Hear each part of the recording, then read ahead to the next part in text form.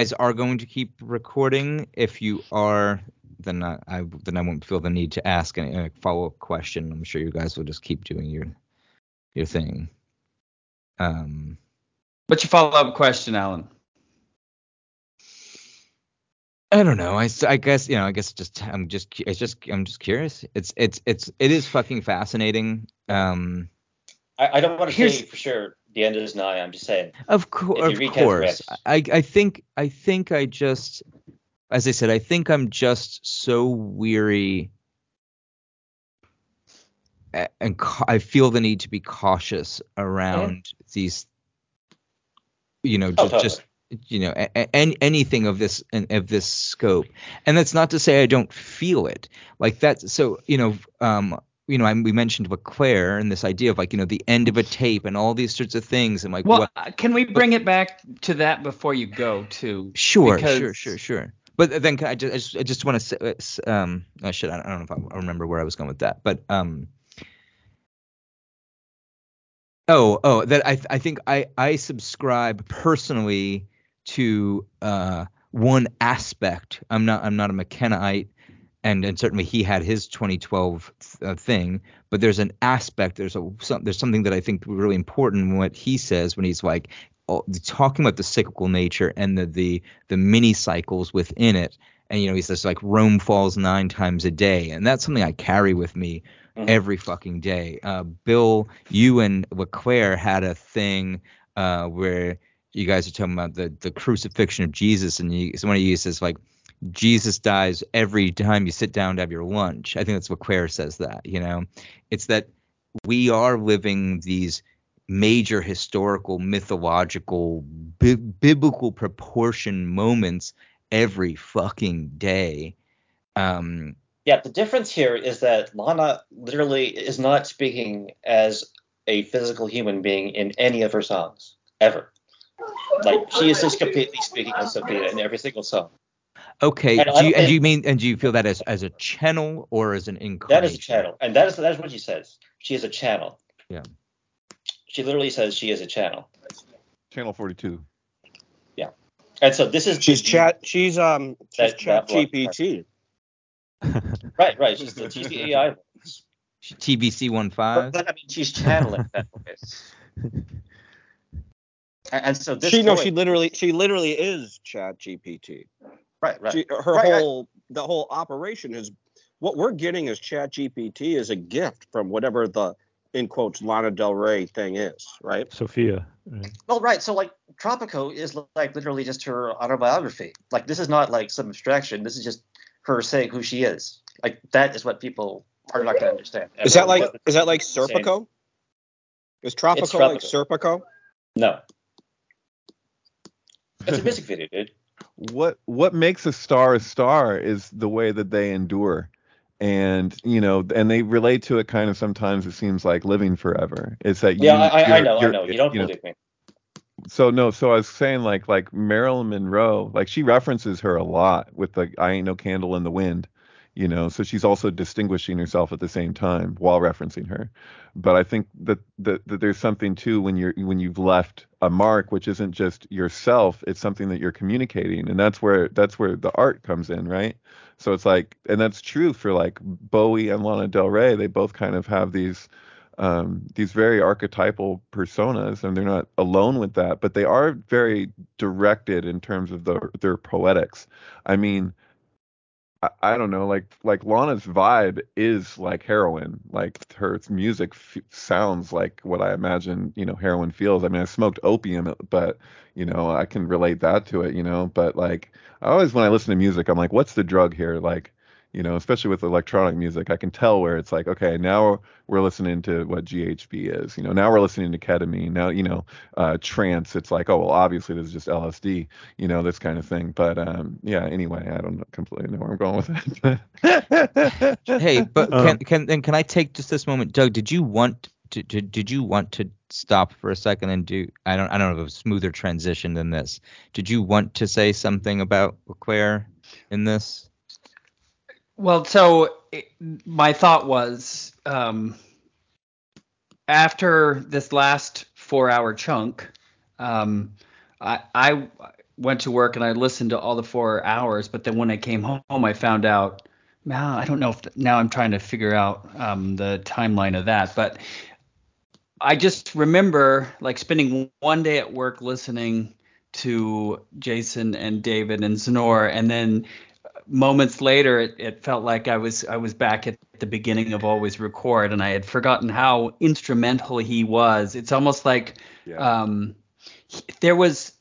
came on to 42 minutes and we had a great conversation with him, but then he blasted over to Always Record, and then after that it might have been the crucified Jesus image episode.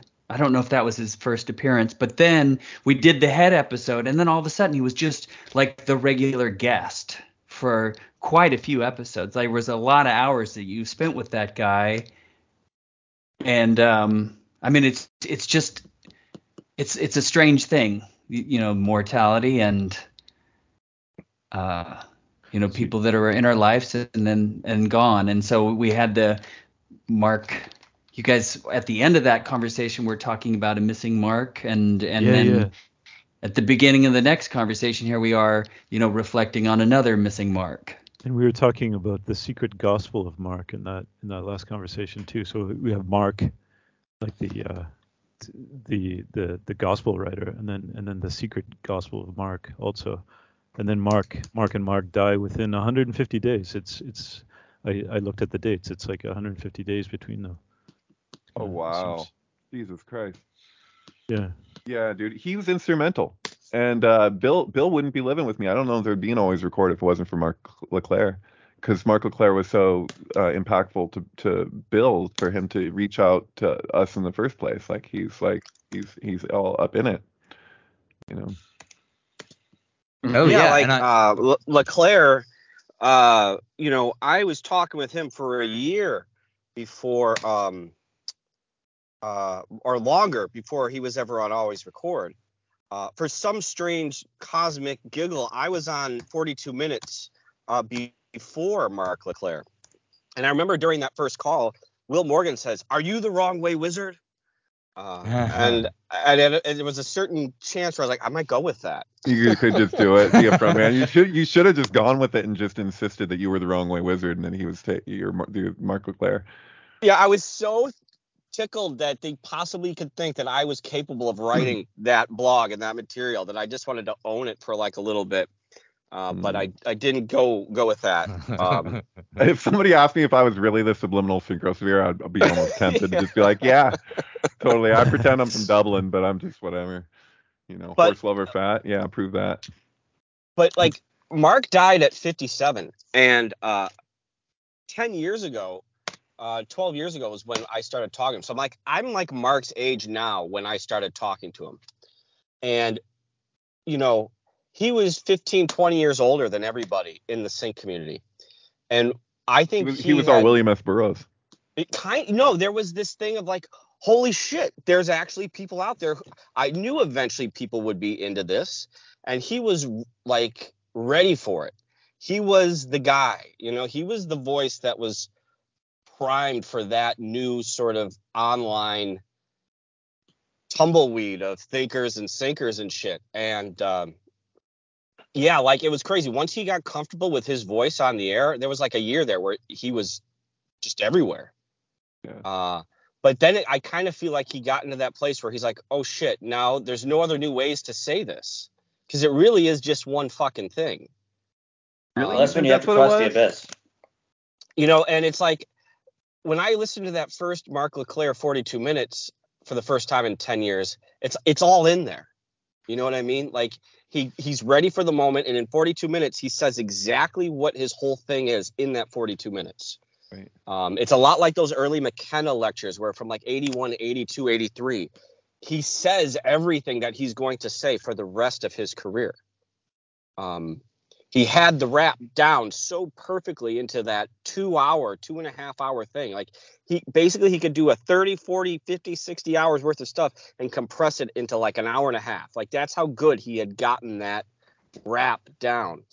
And I feel like a lot of us are expecting Jason to have that 90-minute thing that we can sit back and hear him say about this Lana Del Rey, David Bowie thing. I'm not so sure that you're capable of that, or you know what I mean? You've just watched some. You've been exposed to some Lana Del Rey. I'm always playing like the Sophia character here, so I never get a chance to talk while everyone else is talking. You have the whole. You have all of time. We're just pouring out some like Don David Perignon for our homie. David Bowie's head on our plate here, waiting to get sacrificed so I can talk. I guess let me wrap this up. It's like Leclerc had the Tensor, the 3 Kubrick movies, the 3 Pink Floyd albums, and he's like, you got to sit down and watch this 9 times. It's 9 different movies, right? Each album with 3 different movies. So there's 9 different things that you got to sit down and watch. What he had basically said was, you have to be capable of sitting down for 9 weekends in a row, or 9 days in a row, or 175 hours in a row, and actually sit down and watch these 9 movie album syncs. And then you have to be able to digest that if you really because that's what he was looking for. Someone who could take all that in and have a conversation with him about that. And we seem to be that community that was capable of that.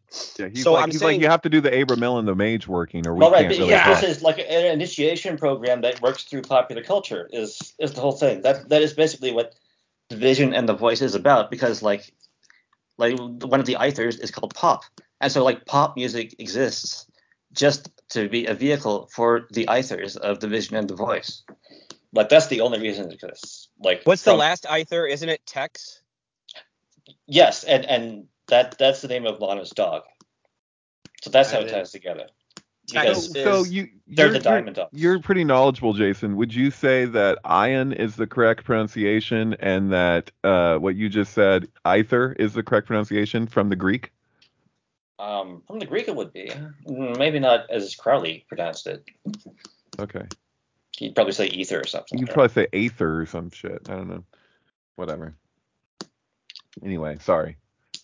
This is all good. What were we talking about again? I don't know. Lust for Life. Mark, we were on Mark, but we're on Mark. Yeah. We were on Vision, the Voice, and Tex. Yeah. Hey, Bill. But see, this is the like. So Tex is the initial ether in the Vision of the Voice, and then Lana's dog is named Tex, and that's on the tree. That's right above the Diamond Dogs here. Wait. Repeat that. I'm sorry. Tex is the first. Tex? Like Tex T-E-X? T-E-X? Yeah, T-E-X is the last ether, and that's the name of her dog. Oh my God! Really? Her dog's name is Tex? Did she name her dog after the freaking guy who killed Sharon Tate with Susan Atkins? Well, so that has to just be like a reflection of the Vision and the Voice, though. I don't know. Bill just watched Once Upon a Time in Hollywood with Norman fucking Rockwell the other night. Maybe, I don't know. Well, yeah, that's where I was getting that from. Like the Vision and the Voice is like the watchtowers of the universe here, so it's all coming from them as an archetypal realm. And so then Bowie says that he dies at 69 after an 18-month battle with cancer, and then 69 and 18 is the Diamond Dog's path here. So these are just one of the many ways he says that he's the Diamond Dog, and then is Diamond Dog could relate to Sirius as the middle pillar as well, which would be the tunnel under, Dot. No, but see, Diamond Dogs ties into the Stars Are Out Tonight. Kenneth Grant talks about that too. The stars in The Stars Are Out Tonight are the Diamond Dogs, who are going to hunt you down. The poachers are going to hunt you down and subject you to initiation. Hold on. Because in the Chariot, according to Aleister Crowley, is the vehicle of the initiation in the new Ion. And we might take him as a word for that one. So that pathway is the pathway of the Emperor, the Diamond Dog's pathway? No, that's the Chariot. Oh, it's the Chariot. Okay, interesting.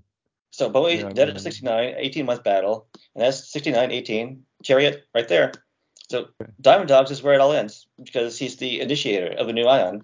And so then Sweet Thing is where, you become a candidate. I'll make you a deal, like any other candidate. And pretend we're walking home. And so that's all about how when you become a candidate, your reality will turn into, a set, basically.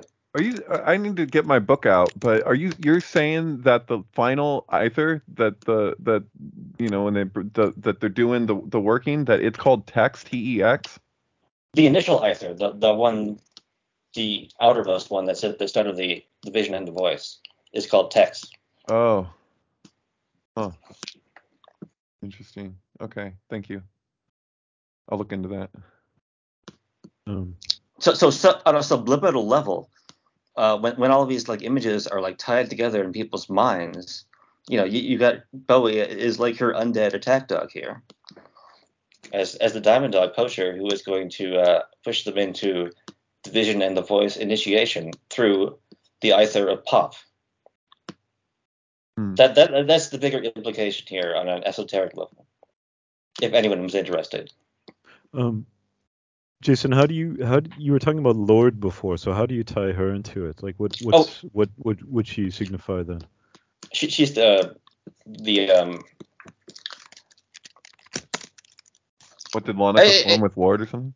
Oh no, it's where in the Book of Babylon it says not to seek out for this or else you will fall from it, and so Bowie is like she's like for. She's the overt successor, right? But obviously it's not her, right? Yeah, in Secret Dot, Call her not, let her declare, as though to keep silence, there shall be ordeals. So the final ordeal is him mistaking Lorde for Lana, when they're clearly not the same person. And so that's the last temptation of Christ there, where he thinks he can come down from the cross and live. You think he was actually mistaking Lorde? That's what I'm not sure about. That's what I'm not sure about, because it doesn't make sense. Yeah, because she's a New Zealander. But then that ties into Ultraviolence, where she has that Lorde diss track about how I'm a dragon, you're a whore. And I think that was directed towards Lorde. Yeah, that's to Lorde. It's totally.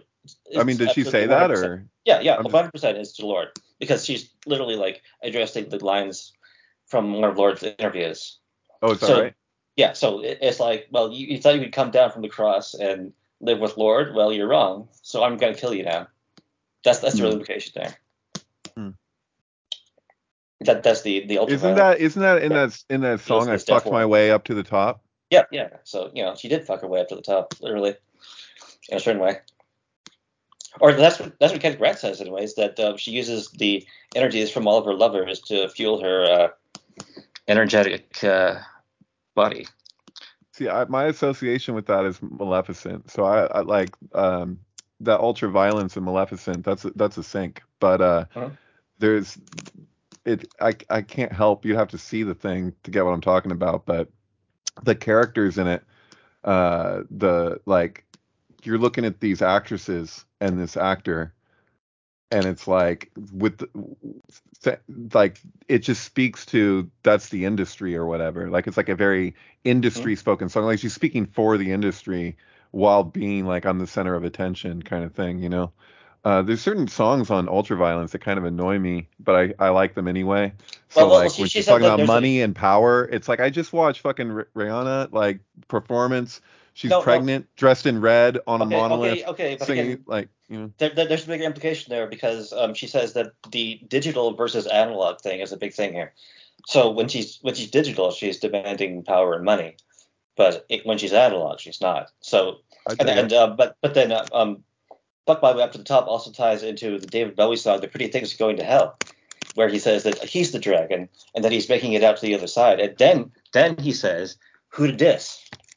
So it's like, on a certain level, they're willingly participating in this magical working camp and going through these motions. If you actually put them all together.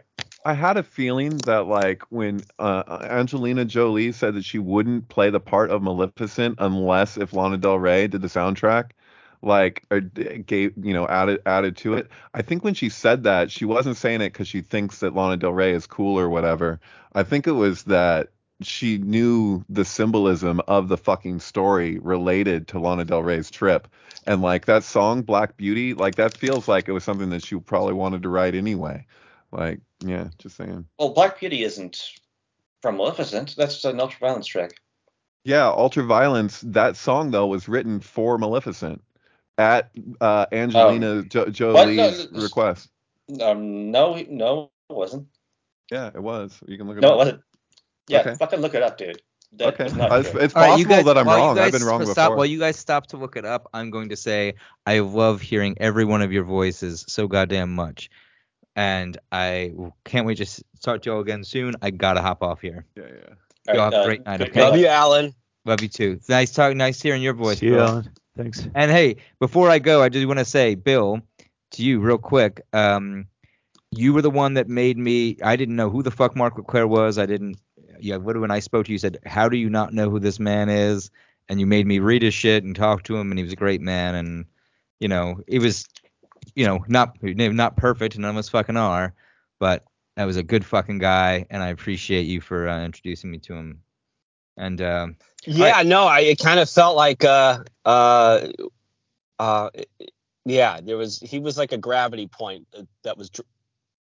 It made us feel like it was successful. Like he was one of those things. Like everything that we did was successful because that guy got the shine that he needed. So yeah, I agree with you, man, 100%. Yeah, there's something there for sure. And I hope, Jason, for what it's worth, I really appreciate what you're doing and that what you're trying to put out here. And I do hope that your gravity is seen as well. So. Thank you, Alan. Yeah. Thank you for the support.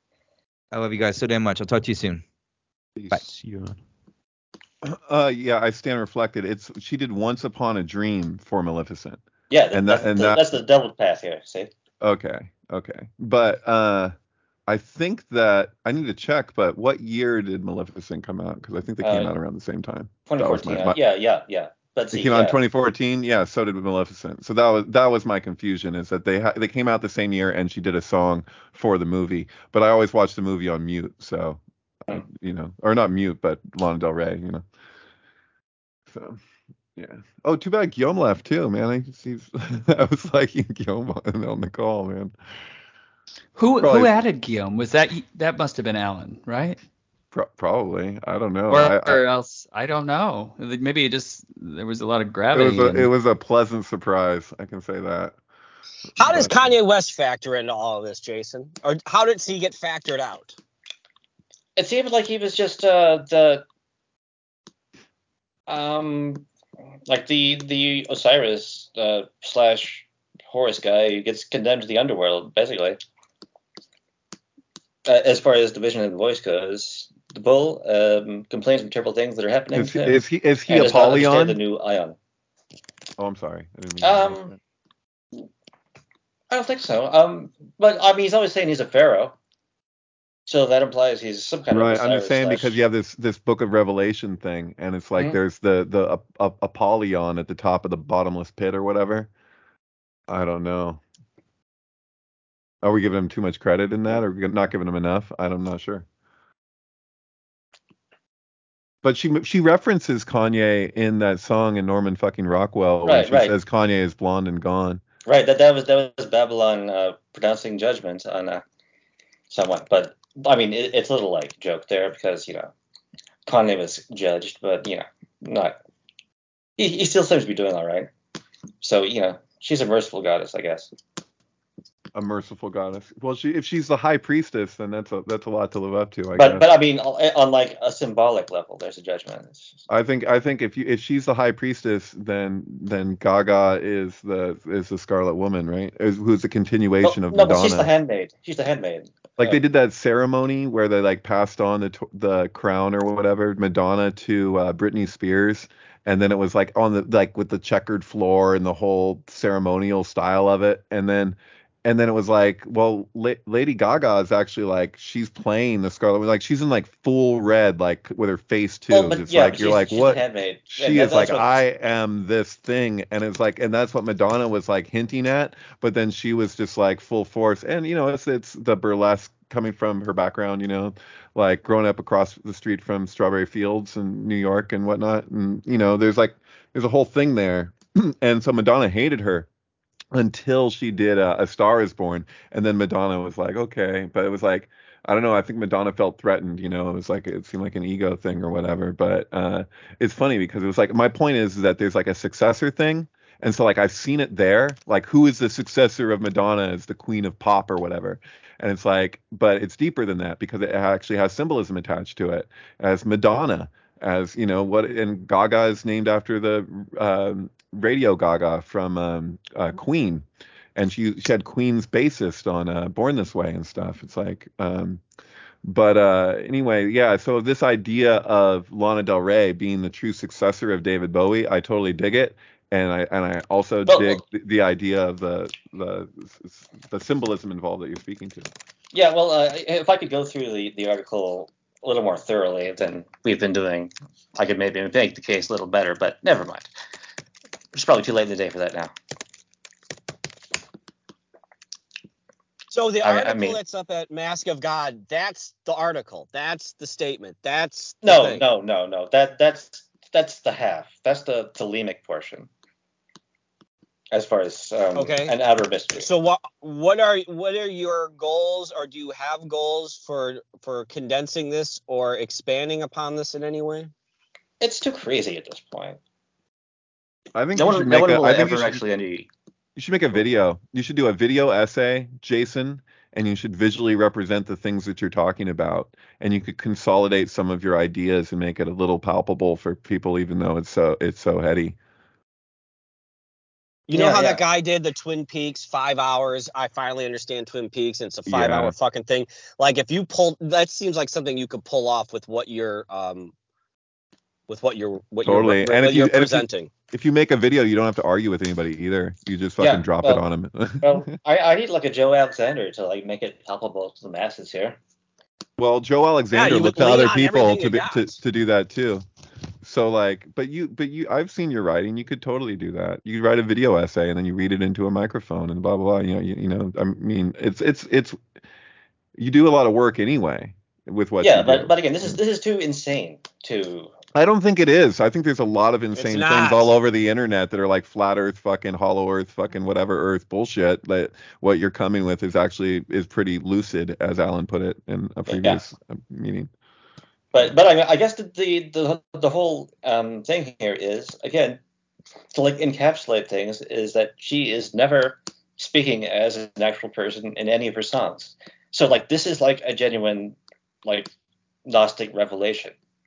Cool. Straight from the whore's mouth, so to speak. Yeah. Well, do it. If Joe Alexander had done Back to the Future predicts 9/11 the way I told him he should, it wouldn't have been a success.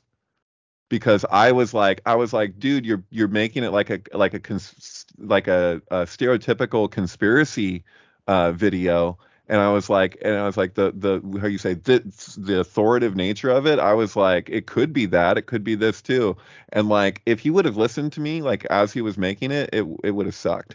So like I can definitely say that like sometimes you just want to go there. So like the way that you're saying that, like with authority about Lana Del Rey, put that in a fucking video, and people can argue in the comments all they want to about it. But the fact is that it's out there. They can do what they want with it. Whether or not you believe anything else, if you just read her lyrics, she's never speaking as an actual person, because that's not what she's about. Jason, one thing that we talked about last time, which we didn't seem to resolve, is about the Aeon of Matt. Yeah. Right. Did you look further into that, or I was trying to find it through Grant, and then I looked up this woman that he cites, where it comes from. This woman Nima. Mm-hmm.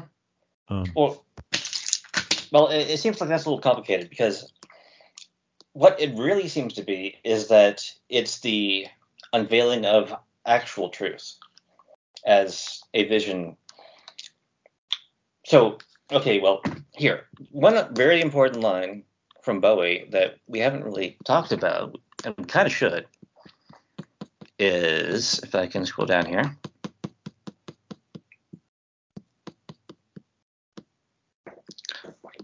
Worldwide video speech. The thin white Duke continues. Here and now there is no asylum to wait for you have been rocked. Soon you will be rolled by the illusion of a dawn that has been dragged out from the bowels of the vile entities of inhumanity, a false dawn stripped of its puce and turgid jism by the divine witch Magnasium, the smog-drab pretender who crawls up from the sewers from the suffocation of the witch's omnipotent embrace to enter our hideous subdomain, stinking with eternal damnation. So, right there, who else could he possibly be talking about as the smog-drab pretender who is a false dawn? Like, this is like the smoking gun line here, as far as what he's doing here. And this is a false dawn. It's not a real dawn. It's a false dawn. The false dawn precedes the real dawn. And so everything basically from like the King Kill as the assassination of JFK was all, in a certain sense, an exteriorization of the false dawn that got us to this point. And after that, we would theoretically go back to another real King Kill, as far as a hit to the head, that would then go into the Beatles. And that's what Kenneth Grant says, that after the vision of Ma'at as unveiling of truth, there will be an ion of Beatles. And so everything from 1963 up till now has been, on a certain level, an archetypal imagining of what the true dawn would look like as rolling through the underworld. So once there is like a King Kill, either collectively or individually, I'm not going to say for sure which, then that will also have to be a roll through the underworld. Did you say by Beatles? Did you say Beatles? He says Beatles? Yeah. Kenneth Grant says that after Mott will come the Beatles, the ion of the Beatles. What's interesting about that too is that you're mentioning the Koof thing. Is that that card in Crowley's deck pictures the scarab with like what looks like a stream of blood or whatever. Right. But it's supposed to so there you go. That's interesting.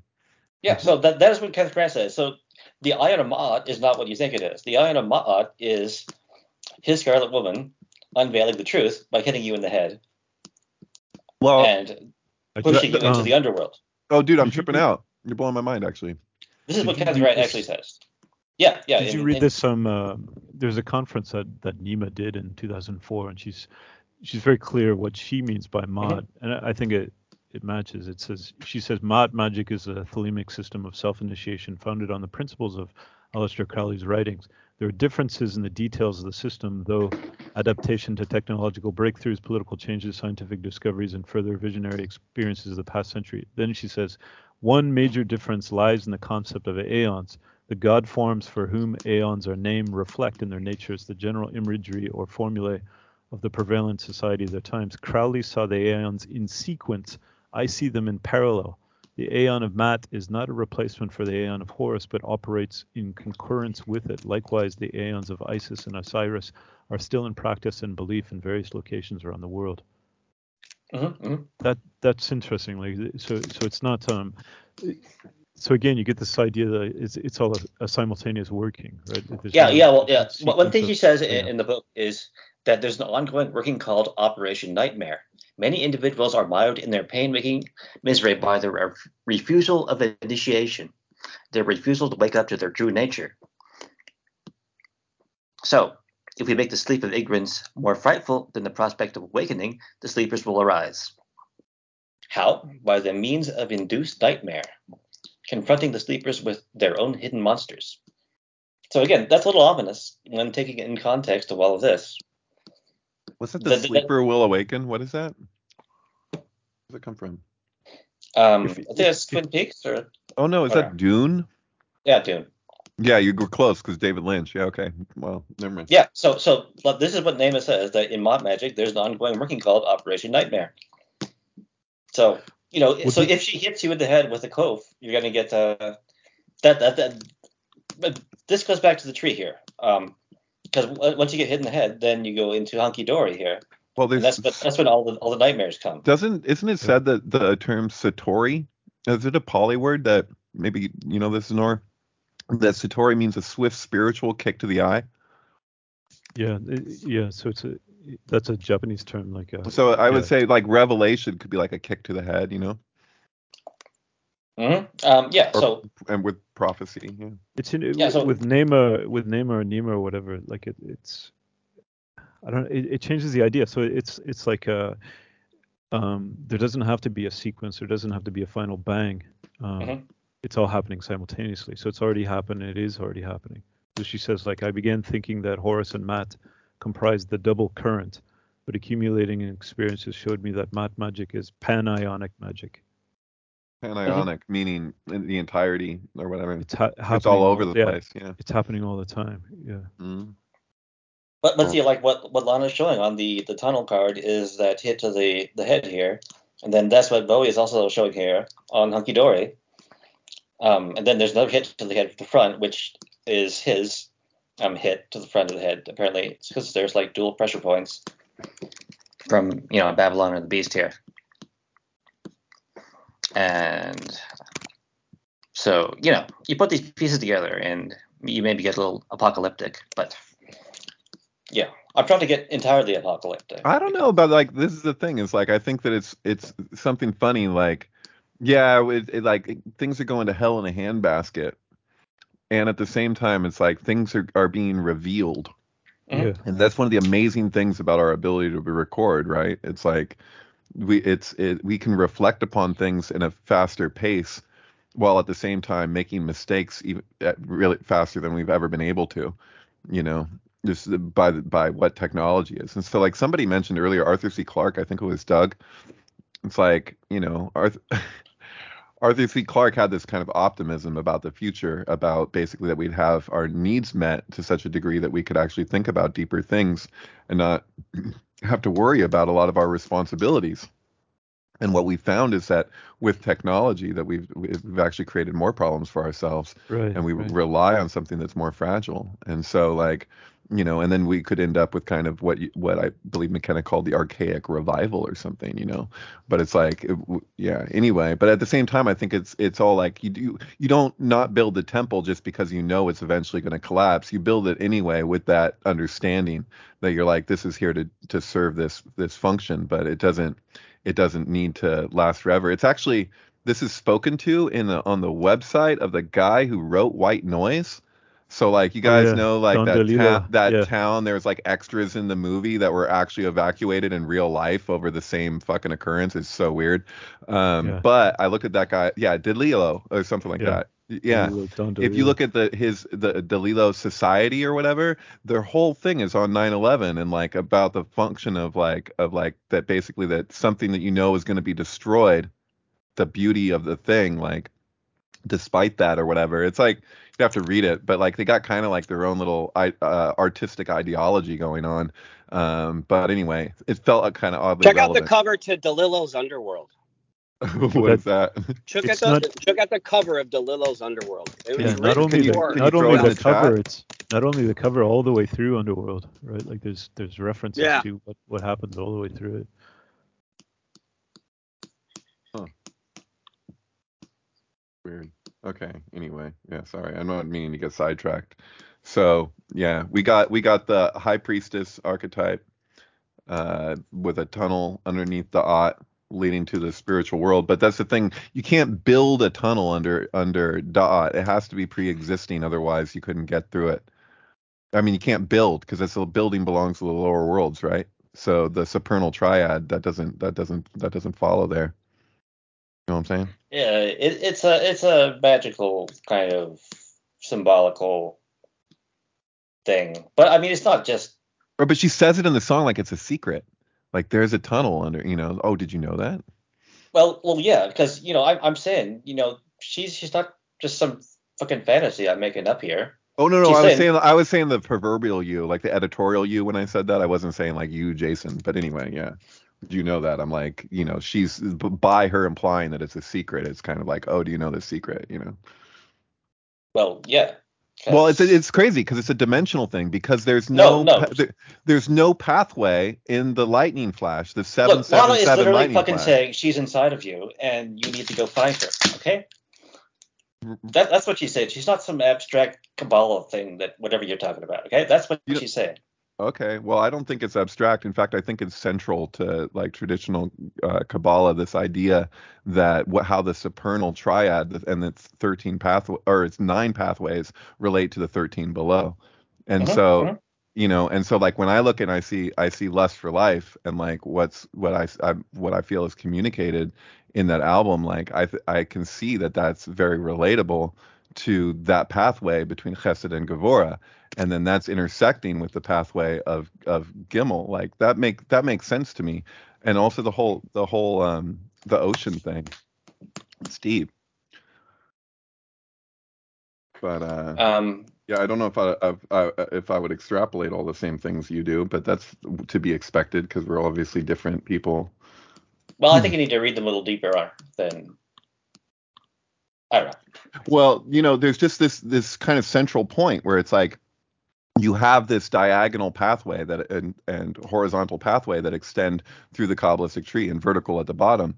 And it's like in order to get that lightning flash, you have to basically pretend that there's a pathway from Bina to Chesed, and where there isn't one. But what is there is a vertical pathway from Tiferet to Keter, or from Keter to Tiferet, depending on which way you're looking at it, to bring in Freder Achad. But anyway, I can see something being communicated there in the progression, and so I find it really interesting that her new album has that title. And I do think that the timing is always perpetually interesting. Although I have looked at like Kabbalistic texts from the 16th century that's relating how surely this must be approaching the end times because it can't get any crazier than this. And so it's all relative, I guess. But if Philip K. Dick is right, those guys are also right. It's the same time, right? Right. So, that's your Valis. Yeah, well, maybe you need to study your lyrics a little closer, okay? Okay. On which point? All of them. Oh, you disagree with my whole thesis? Well, not necessarily, but still, you got to see that there's some very different things going on in your lyrics than maybe there's other things. A corollary.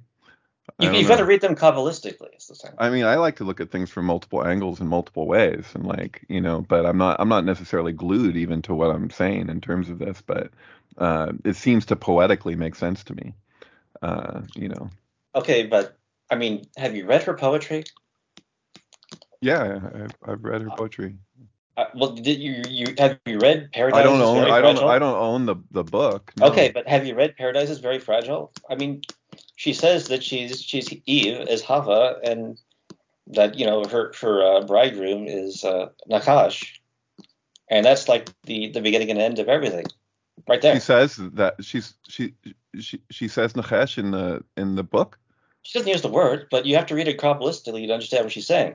Oh, okay. Well, I'll read Lana's book. I've listened to all her albums. I'll check out her book. I read Leonard Cohen's books and listened to all his albums, but I listened to her recorded poetry, that album that you have as Keter. That was Paradise is Very Fragile. She's talking about. I have read it in a way. Yeah. Is that what you're talking about? Oh, okay. It's as a post here. Okay, no, I've listened to her say it. I haven't heard her. Yeah, I haven't seen it written, but yeah. Anyway, you're saying. What are you saying? You're saying I'm saying you have to read her Kabbalistically to understand her. Okay. I kind of have been. Oh, then okay. I kind of look at everything Kabbalistically. I look at a fucking leaf Kabbalistically. All right. Sorry, I can't help it. But I like what you're saying, man. I've been reading what you've been sharing, and I like your flow. And I've read the the Mask of God post at this point, and it's a lot. I can't watch all the videos, but I've seen a lot of them. I've seen like most of the Lana Del Rey videos, I think, anyway. David Bowie's videos. I've listened to most of David Bowie's albums. I don't know why I'm talking about what I've listened to or haven't listened to, but it's cool, man. I'm following you. I don't disagree with you, so it's weird if you disagree with me. But no. It's me finding all this Kabbalistic stuff behind like the apparent European stuff, which is just me saying you should totally like read it in this way. Right, but there's something to be said. You'll find a lot more for the way that the schools meet. Like the pathways don't equal 7-7 in any traditional Kabbalistic school. So like beyond European occultism. So Right, like right. So Bowie like says, the this is Ari's correspondent attributions are totally different than what the Golden Dawn, et cetera, uses. Mhm. But that doesn't make them any less valid to me. And there's also the argument of the mystery schools often go by whatever the most recent adjustment is. That's what they're following. And so we see that in a lot of places. That's what gets me about the 9/11 and the Zohar thing, is that the most recent adjustment in the 18th century has it that the day spoken to in the prophecy is is September 11th, 2001, literally.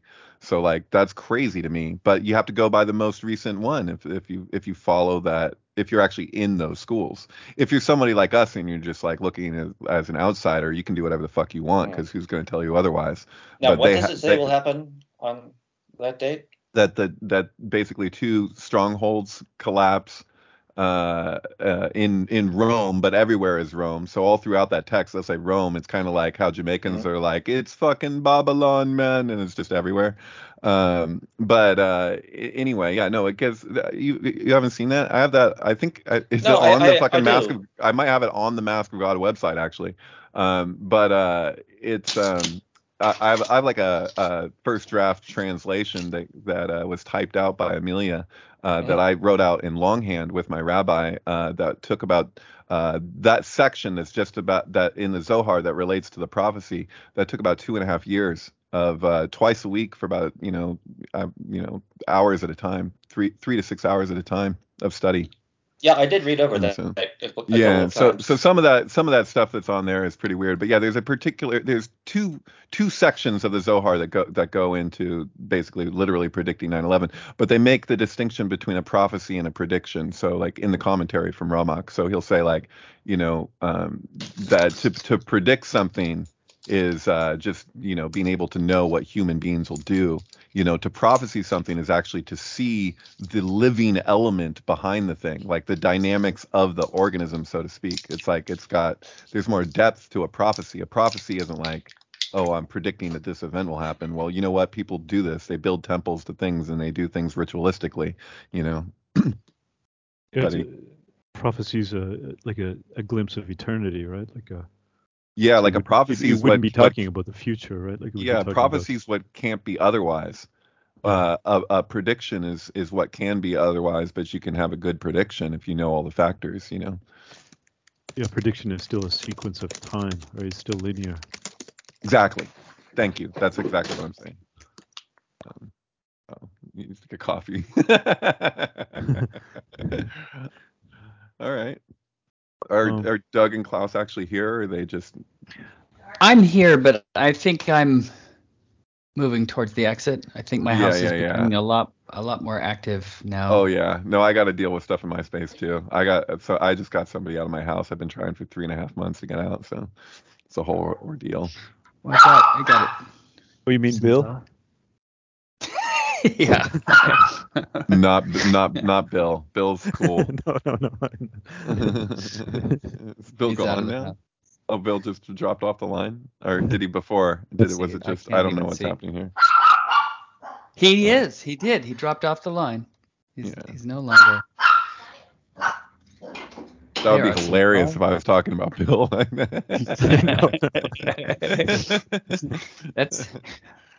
But so then, if we're wrapping it up, like, what are your next steps, Jason? Or do you feel like you've done what you need to do and you're just going to prepare for the end now? I think Jason said that he's getting coffee and he'll be right back. Oh. Because you know what, coffee, man. I don't know how he's. Yeah, no, that's all right. I fucking love coffee, man. I can't have coffee after 10 a.m. Oh yeah, no, I'll be up till 3 a.m. if I drink coffee at 10 a.m. Man. Yeah, I gotta drink coffee like first thing, or not just 10 a.m. but you know what I mean, like noon. If I drink coffee at noon, I'm fucking awake into the night, unless if I eat a lot. If I eat a lot, then that weighs me down, and then I'm like, okay, I can pass out. But if I don't eat enough and I do that, I'm not sleeping, man. Sensitive like that. Yeah, I'm the same way. Here's an odd question. When you guys do a long podcast, is it something that you've been present for, so you're good? Oh, Ginger. You're done. You don't ever need to revisit it, or do you ever listen to it again? Oh, re-listen to it. I disagree with myself when I hear myself later. Like I'm like actually no, we've moved on from that. I don't know what you're still yeah. So I'm not always that attached to even things that I sometimes I think that that's a big thing is like the knowledge issue. Like if there's anything that I'd be self-conscious about, it's like knowledge, but at the same time I'm like, dude, that's the whole point of like why the fall is this thing that sex and knowledge are like the same thing. In Hebrew they're the Yeah. same word. Like that's not an accident. It's like that for a reason, you know. It's because, you know, we accumulate knowledge and we relate to knowledge like it really is like, you know, who we are is what we know, and it has that conquest aspect to it. And if you don't know something, it's like makes you somehow supposed to make you culpable. But I don't know. I think that there's a distinction between like ignorance and like just not knowing something, because it's like ignorance is like you know it but you're ignoring what you know, so then you have a shadow, so then that's repression, you know, you have to push things down or whatever. But I see like just the open flow of information, and that's why kids learn so fucking fast, like little kids, and like they pick up languages and shit. It's because they don't have any hang up of self-consciousness around not knowing something. They're just taking in all the information, you know. It's not just because their brains are developing really rapidly at that time, it's also that they're just so susceptible because they don't have that hang up, you know. And so like I see like knowledge and sex, like people feel the need to like so much of our sense of self is tied up in both those areas, and they seem to be oddly connected in like a really dramatic, if not like a continuum way, at least in how we relate to those things, you know. Oh yeah, that's what Tropico was about again. I'm not sure what the start of this conversation was about, but remind me of the specifics there. I just watched the video. It'll blow your mind. Well, you're talking about visually, or are you talking about what is said? Just the whole thing. Just read in the light of the Kabbalah. Mm-hmm. I would just like to see. Oh, I think I see what you're saying. No, you're saying I mean, this piece speaks for itself. No, I'm interested like, in how you that. would take Tropico if you totally read it as a serious work of Kabbalah. Oh yeah. No, I hear you. Yeah, I can. And I mean, take it seriously as Kabbalah. Like, show it to your rabbi or something. Like, show it to my rabbi. Okay. Yeah, okay. Yeah. I don't send him videos ever, but I could. Dude, I could. You know. Lana is like literally like a fucking super genius. Okay. Like she's literally like one of the smartest people alive. I dig it. Yeah, you don't get it, but it's true. So okay. Jason, I'm winding down here. I'm wondering, just as kind of like some final this was a disaster. Thoughts. I'm sorry. What are you talking about, dude? This is a fun conversation. This makes for good radio. So you've got, if I could do math, we've got 9 hours in the bank on this. Are we there? Did we get there? No, we did not get anywhere. This was just a complete mess. I didn't really get to explain anything about what I was trying to explain. How in your perfect world, how do you explain what we need to know? I don't know, man. I think we should keep on. So, like, keep on pecking when at Bill started with the metaphor of the puzzle, the 2.5 million piece puzzle, and you've got your corner pieces laid out. Maybe it's more. I would say I would give you more of the puzzle built than that. But like, that's a good allegory. What do you do? Like, are you inspired to do anything more, or have you done what you can do, and now you're preparing for the shotgun blast? I'm not sure that I'm preparing for that specifically. It's more that I don't know.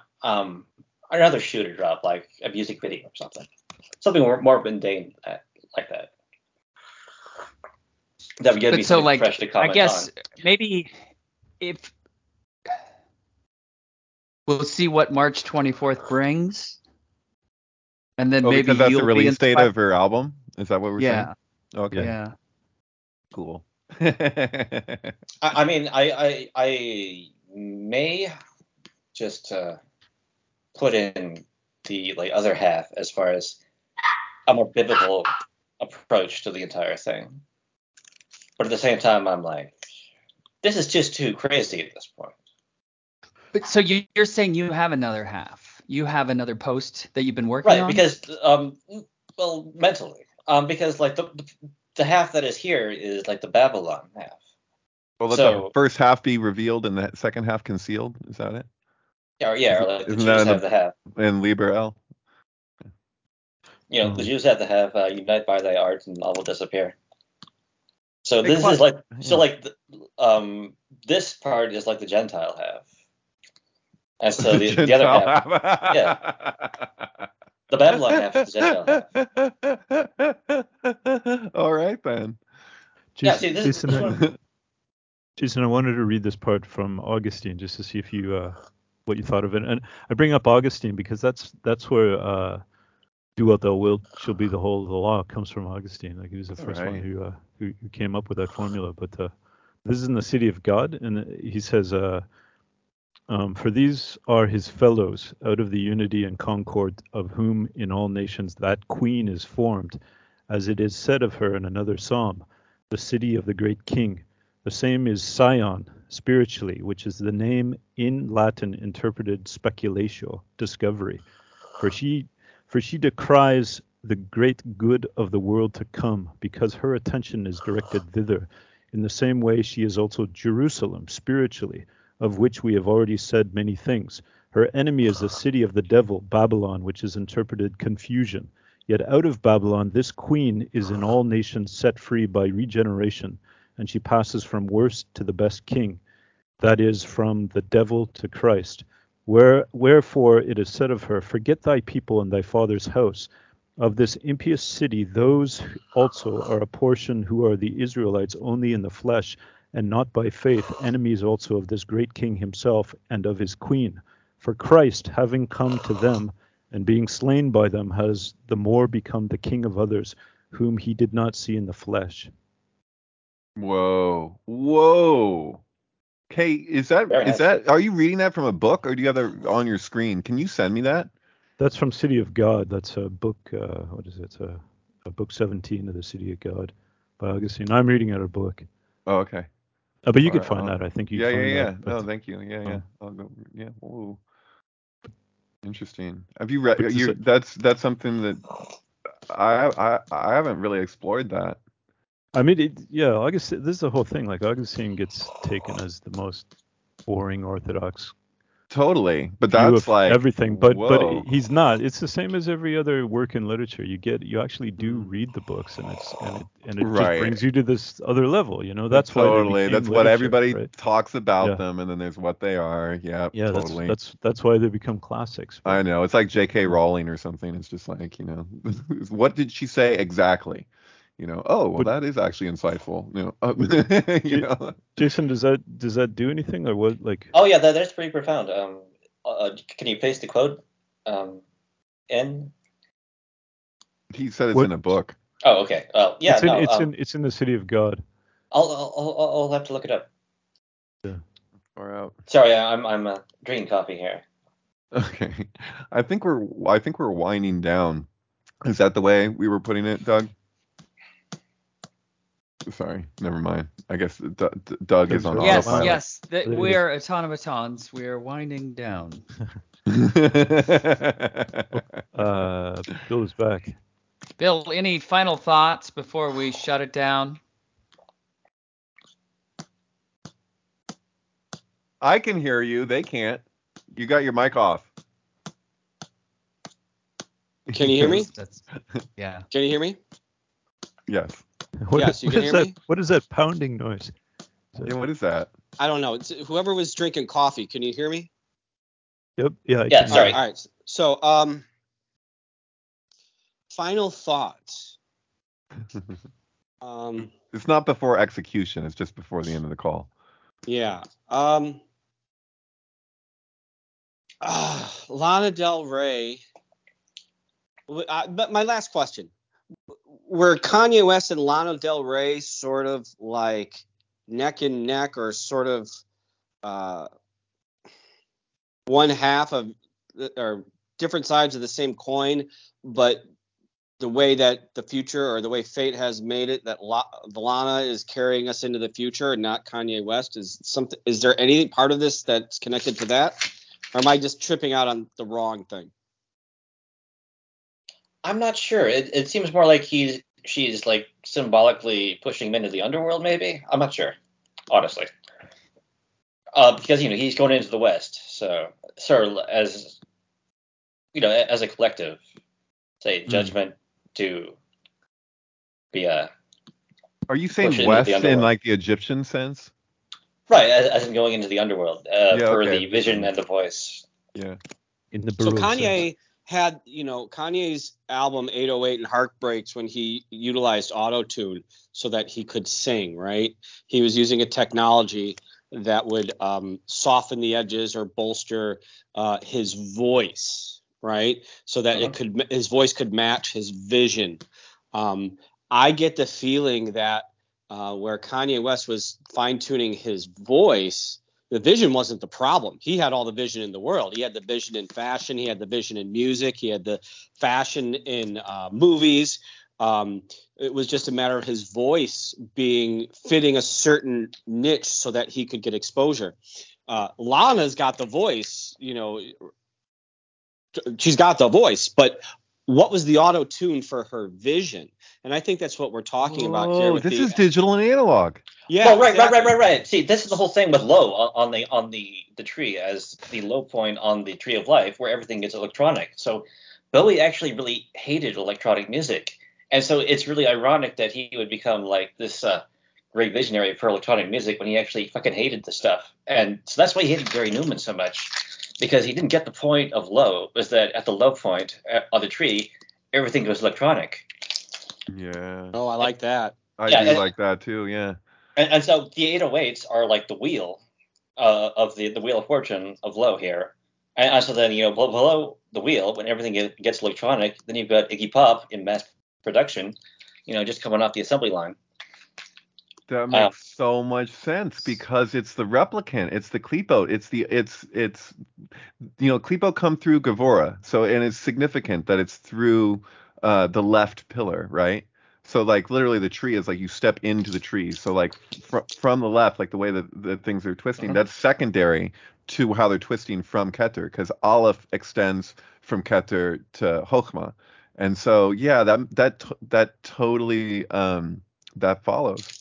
Now, I'm not sure if this answers anyone's question, but I mean, on her A&W song, she's calling to Jimmy from the 808s. She's using 808s to call to Jimmy from the bottom of the wheel here, where he's lost in the electronic music.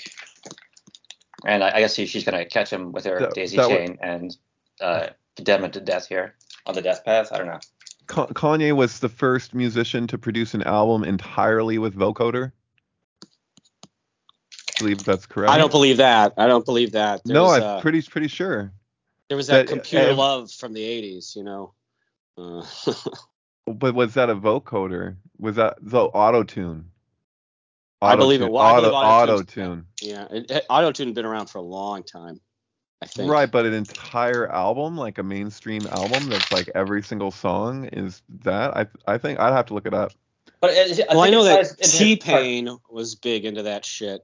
But I think Kanye West put it in I don't know. I don't know the history of that necessarily, but yeah. You know what? I think I'm getting this from Kanye West. I think I heard Kanye West say, I'm the first musician to do an album entirely vocoder or auto-tune, or however he said. Pretty sure. That sounds like Kanye, yeah. So. I think I watched a documentary recently, and the T-Pain can actually sing. I think it was kind of mind-blowing to me that his whole shtick is this thing that you seemingly hides the fact that, that someone doesn't have talent when in fact he seemingly is quite talented. Well, if we talk about Crowley, right? He had a, but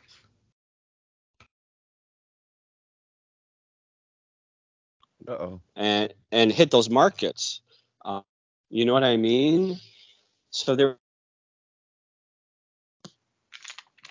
We don't know what you mean. Oh shit, you're glitching out. We're not hearing it. Damn. Voice is not. He doesn't. Does he know? Does he know? He does not even know. Did you lose me? Yeah. Did you lose me? Yeah. Whoa. Could you hear me on? Could you hear me on Dave's mic? No, you can't pick it up from here. You try again. I think you try again. You sounded fine before. So. Yeah, I forgot what he's saying. So. Shit.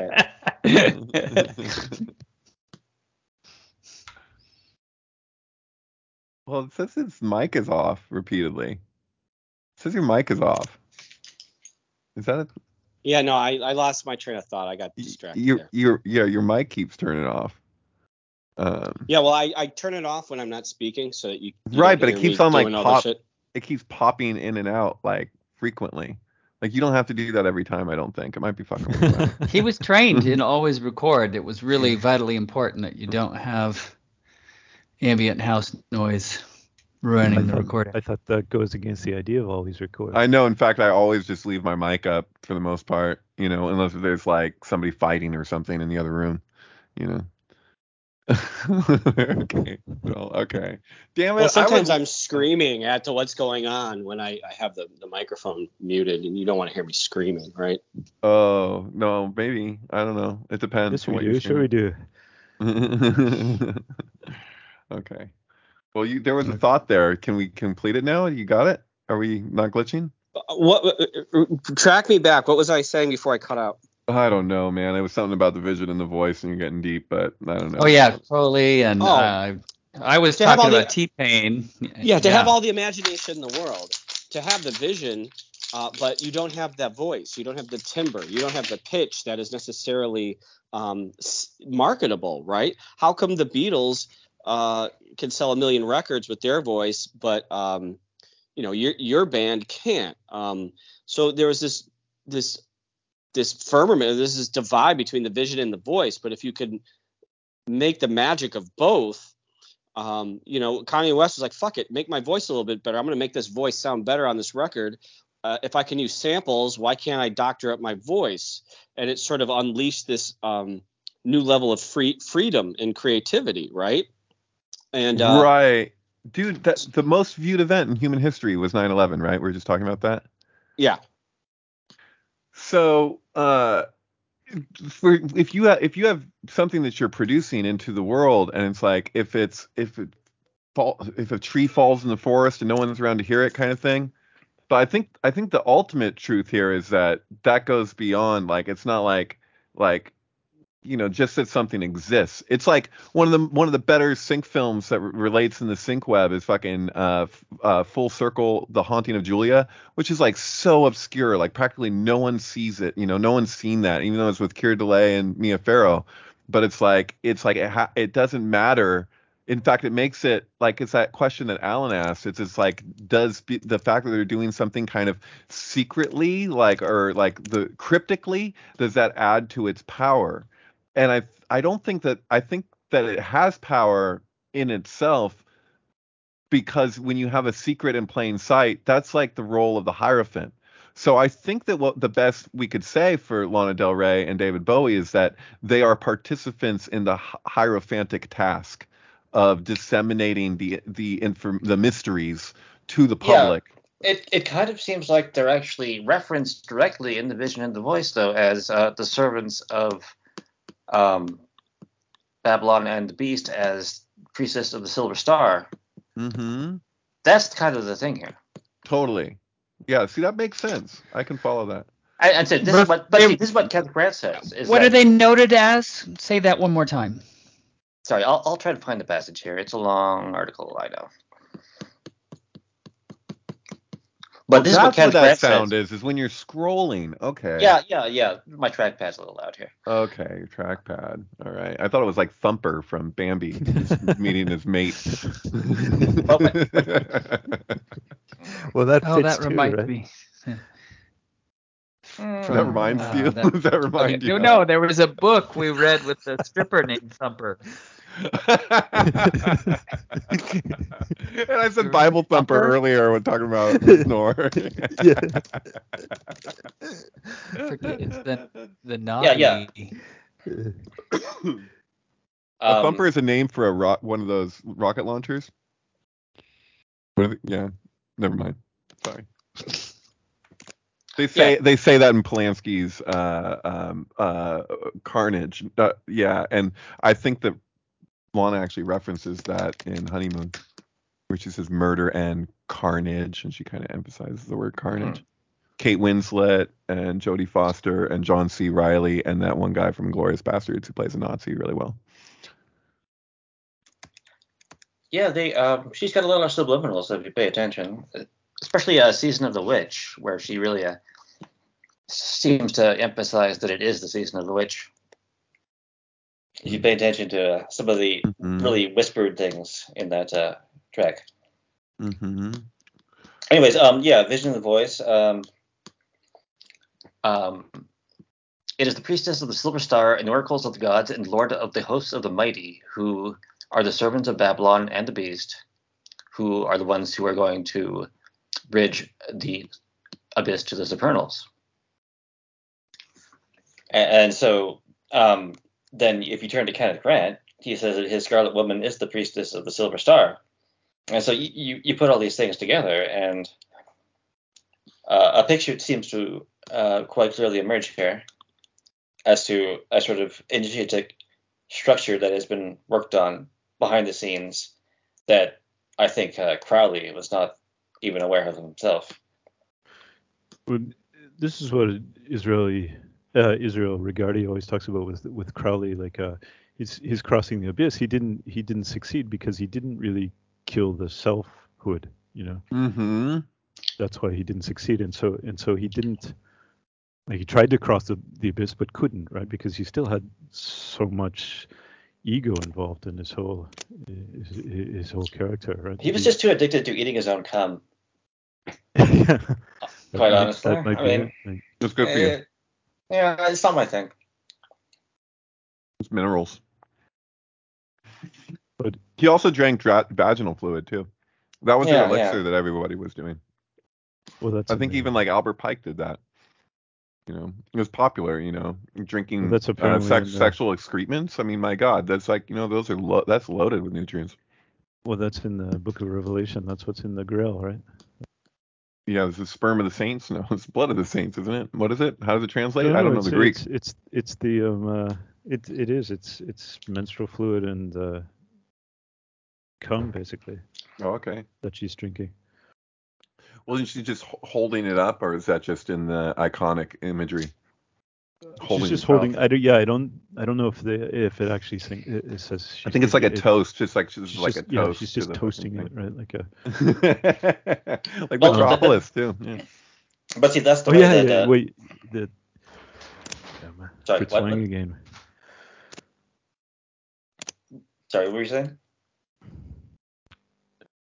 I was wondering if you got into Blake. Like Blake, I think it all goes back to Blake. So if Babylon with an A is basically Babylon ascended into Jerusalem, then yeah, read Blake, right? Like Blake is totally is the our green and pleasant land. Well, he said England, right? Albion, yeah. Yeah. By that, it could be anything. Like it could wasn't there like an Olympics several years back where they like had that they played like they read that. That was 2012, right? Oh man, yeah. I was like, are they for real reading that right now? Yeah. On England's green and pleasant land, Jesus Christ, the New Jerusalem. And then Carly Simon's like, I don't know what the song's about. It just came to me. I think I was drunk. She's like, what are you talking about? She's like, it's just, I don't know. It just sounded good, you know. But that's it's in Blake too, like the selfhood, you know, like he calls it the selfhood in Crowley, and then John Dee before that it's called Karanzan, right? But that's the demon that you have to kill to be able to pass the abyss, right? And Crowley basically admitted that. He said that himself about himself, you know. Right. I was actually kind of referencing that earlier, talking about his autohagiography, where he in the Laws for All in his commentary, and his actual role in that as the prophet of the new eon is not necessarily to embody whatever that's going to look like, because he doesn't belong to that eon. He belongs to this one. He's just, you know, it's coming through. So it's a kind of a way to out yourself, like, hey, look, I don't have to be anything. I'm telling you what it is. You know, I've been ordained by Aiwass or whatever, or Lamb, to communicate the message, you know. Perfection of the work and not the self. Yeah, but then Kenneth Grant has this whole thing around like the egg in this like it's like a space egg thing with that. I Right, don't right. know. That's the magical capsule with the Genie and Major Tom. Yeah, is That that that the time to leave the capsule if you dare? Oh my God, I right, thought that right, song right. was about heroin. I'm willing to stand reflecting. Yeah, yeah. It's about the magical like capsule that he's created somehow through his working, and that's what Kenneth Grant says. That like these are like magical capsules that are mannequins. That's the word he also uses, mannequins. Isn't that And weird then though that Valley of the Dolls has the mannequins and the pills, and that the pills are called dolls, and they stop at the window with the mannequins. There's that whole thing. You know what I'm talking about? No, but never mind. But anyways, Diamond Dogs. The Mm. Diamond Dogs are the mannequins with Killer Pill. The And Vajra so body. they are the like magical god forms as magical mannequins that are going to hunt you down and initiate you. Hmm. And those are also apparently the dwarf men in the Bewley Brothers. Bowie says that he's hanging out with your dwarf men. And so they're creating or Bowie says he's creating these magical god forms that are all going to be in the egg. And so that's what Genie is about. He's sleeping in a capsule, and you just got to evoke him, and he's going to break out and become Major Tom, I guess, as like a dark double god form that will inhabit you or something, man. I don't know quite how it works, honestly, but this is what like Kenneth Grant says. Is Tom backwards Mott and speaking to Ma'at? Yeah, or Corazon if you want, because Corazon is also Tom. Mm. And then that's kind of the thing where like he's like making these paths in the abyss where they're gonna like unlock in this like magical egg, I guess, according to Kenneth Grant again, when you put the pieces together. Yeah, see, that's my thing. Is like for me, it doesn't really matter Kenneth Grant's the legitimacy of what he's saying. The fact is that he's saying it, and then people are, reading it and inspired by it to communicate things. And I don't know, All right, but I mean, hanging out with your dwarf men. I mean, he's on a trip. It's like going to a sci-fi writer like Heinlein or something, and just being, like for me, it's like the significance of his contribution is in a similar vein of Crowley in that way too. It's like they're just half the time they're just basically saying themselves in the midst that they'll do things that purposely lead people in the wrong direction. Well, yeah, but now you're being horns on because I'm trying to give you some truth bombs here, and you were saying they don't matter. Is that what I said? Did I say, wait, what? Yeah, you're saying that there's no truth. I'm saying that there is a truth buried in Kenneth Grant here. There's no truth? Oh, truth in Kenneth Grant that's being pointed to? No, I'm saying that he's kind of surrounds it with things that don't, like he'll have gematria that doesn't actually work, and then use it as a basis for 10 chapters. It's like, I'm just saying, like, it's one of those really trickster kind of places. Yeah. Kenneth Grant has been like the demon of the abyss here, and like totally. Thank you. That's what I'm saying. Yeah, but you gotta like. I think we agree on this point. Yeah. Yeah. He's playing with symbolism that you can find all over the place. Like William Blake again talks about the mundane egg. It's a. But then we just had all these flying saucers sighted, and that's like Kenneth Grant's magical space capsules there that are like the Orphic eggs. Well, I think there's something to be said that early rendition of Lamb is like kind of like a classic extraterrestrial, like pear-shaped head. Yeah, his eyes might be a little beadier than the classic gray, but he sure looks like a gray to me. You know that term grammar Nazi? Does that come from grimoire Nazi? Grimoire Nazi. Ultimately. That's funny. Grimoire right? Nazi. That's a good play on words. Because that's really, like grimoire Nazis really get into a shitload of trouble. Grammar Nazis will get you a job. They'll show you how to write a resume. But grimoire Nazis, they shine really bright, but then they don't last very long. Right. Spelling Nazis. Yeah. And that's really what CRT is all about, and that's really what the death of the book is all about, is that the empire of the grammar Nazi has collapsed. It's over. It's done with. And what are they going to do when they realize they have nowhere else to go? It's going to be interesting. That's what I'm getting out of all this, somehow. Yeah, I think that don't they say that? Am I tripping, or did that grimoire was first before grammar? The grammar was second in the chain of etymology. Of course, yeah. And isn't spelling the same way? Like to spell a word was used as to have a spell before it was spelling. I think it's true for both of those. Right. Yeah, I don't know. Well, it's all white noise. It's hunky dory. Hunky dory. Just some young Americans, Wham bam. Out by K Thank West. You. Glam. I'm the Walrus. Sorry, I forgot we were on that. Yeah, I've got to go. So here's what I also get out of this. Jason has told us that. Hold on. Jason is telling us that he has absolute truth, capital T truth, right? The argument is flawless, backwards, forwards, upwards, and downwards. Not on everything. Is it like Rota? Can you isolate the chunks that are revealed truths, capital T, and can you polish those? And what would that look like? Ooh. I think it would make for a killer freaking video. Because think about this, no one here has suggested that he write a book about it.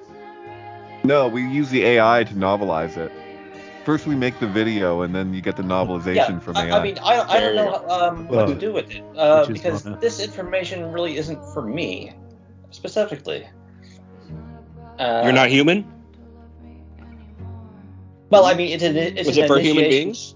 It's an initiation system of sorts for the others? For the kids, I guess. For the kids, okay. Yeah.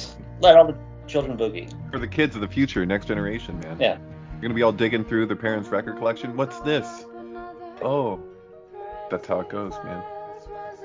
The pretty things that are going to drive their mamas and papas insane. What's going to endure musically? You know what I mean? Like what will be tomorrow's like classic rock? We don't really know. How could you? Obviously we'll have a Ziggy Stardust for 100 years, apparently. Classic rock never ends. You're gonna have the Allman Brothers forever.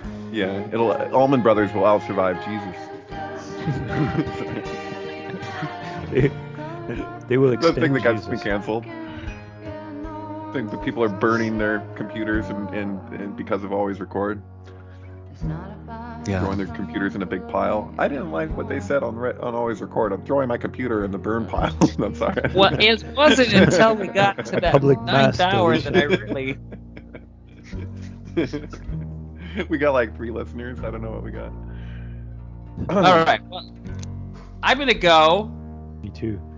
Okay, I'm going to push stop. This has been a lot of fun, Jason. Thank you so much. Although I'm sorry, I know you're getting off, but I had a friend tell me the other day that he's been listening to all the recent Always Records, and I was like, people listen to that? And he's like, oh yeah. And so people do listen to it. So anyway, being aware of what you put out there, Jason. Yeah, somebody could be. You don't know whose hands this could fall into and what they might do with this information you're dropping. Yes, I apologize for being so schizophrenic, but half of me is kind of freaking out here. Okay, even if I don't want to. Well, we'll pop up. The email thread is still live, and so we can add. And then after March 24th, or you want a new thread? Oh, that one is so huge now. Saturated. It's longer than a Mask of God. There's some stuff in there. I have to scroll way up to remember. Like Jason sent out the entire catalog of Bowie, and it's like, oh yeah, if I want to put a song on a podcast, I've got to go find that link again. Because RCA albums. Well, MP3 encoders are always so dubious. Like YouTube to MP3 to like rip a song from. Have you ever done that? I use YouTube DL, the command line tool. I'm just not audiophile like that. I'm not. I'm more like Jeff Goldblum in The Fly, where I have these different pieces of technology I don't understand, but I put them together, and I turn a human into a fly. Uh-huh. Exactly. Zach Bauer has a good sync for The Fly, actually. Fuck, I forget who it is or what it is, but it's amazing, actually. But anyway, the Melvins, I think. Fuck. Okay, well, good night to you all. Good night, sir. We'll I'm start a hoping new there's thread. a part 4. Yeah, definitely. Yeah, I think so. After March 24th. We'll just see where our trajectories take us. I know that I'm diving into Rosicrucianism right now and reading Zanzoni. I'm going to dive into Never Let Me Down. Zanzoni? Is that like Gene Genie? Yeah, it's just like that. Okay, cool. All right. Guys, peace. Good night, everyone. Good night. Oh, Good night. nice. Thanks, guys. Jimmy, Jimmy, Cocoa, Jimmy, Jimmy, ride. Jimmy, Jimmy, Cocoa, Jimmy, give me high. Love me if you love and love, you can be my life. Jimmy, only love me when you wanna get high. Jimmy, only love me when you wanna get high. Jimmy, only love me when you wanna get high. Jimmy, only love me when you wanna get high. Your mom called, I told her, you're fucking up big time.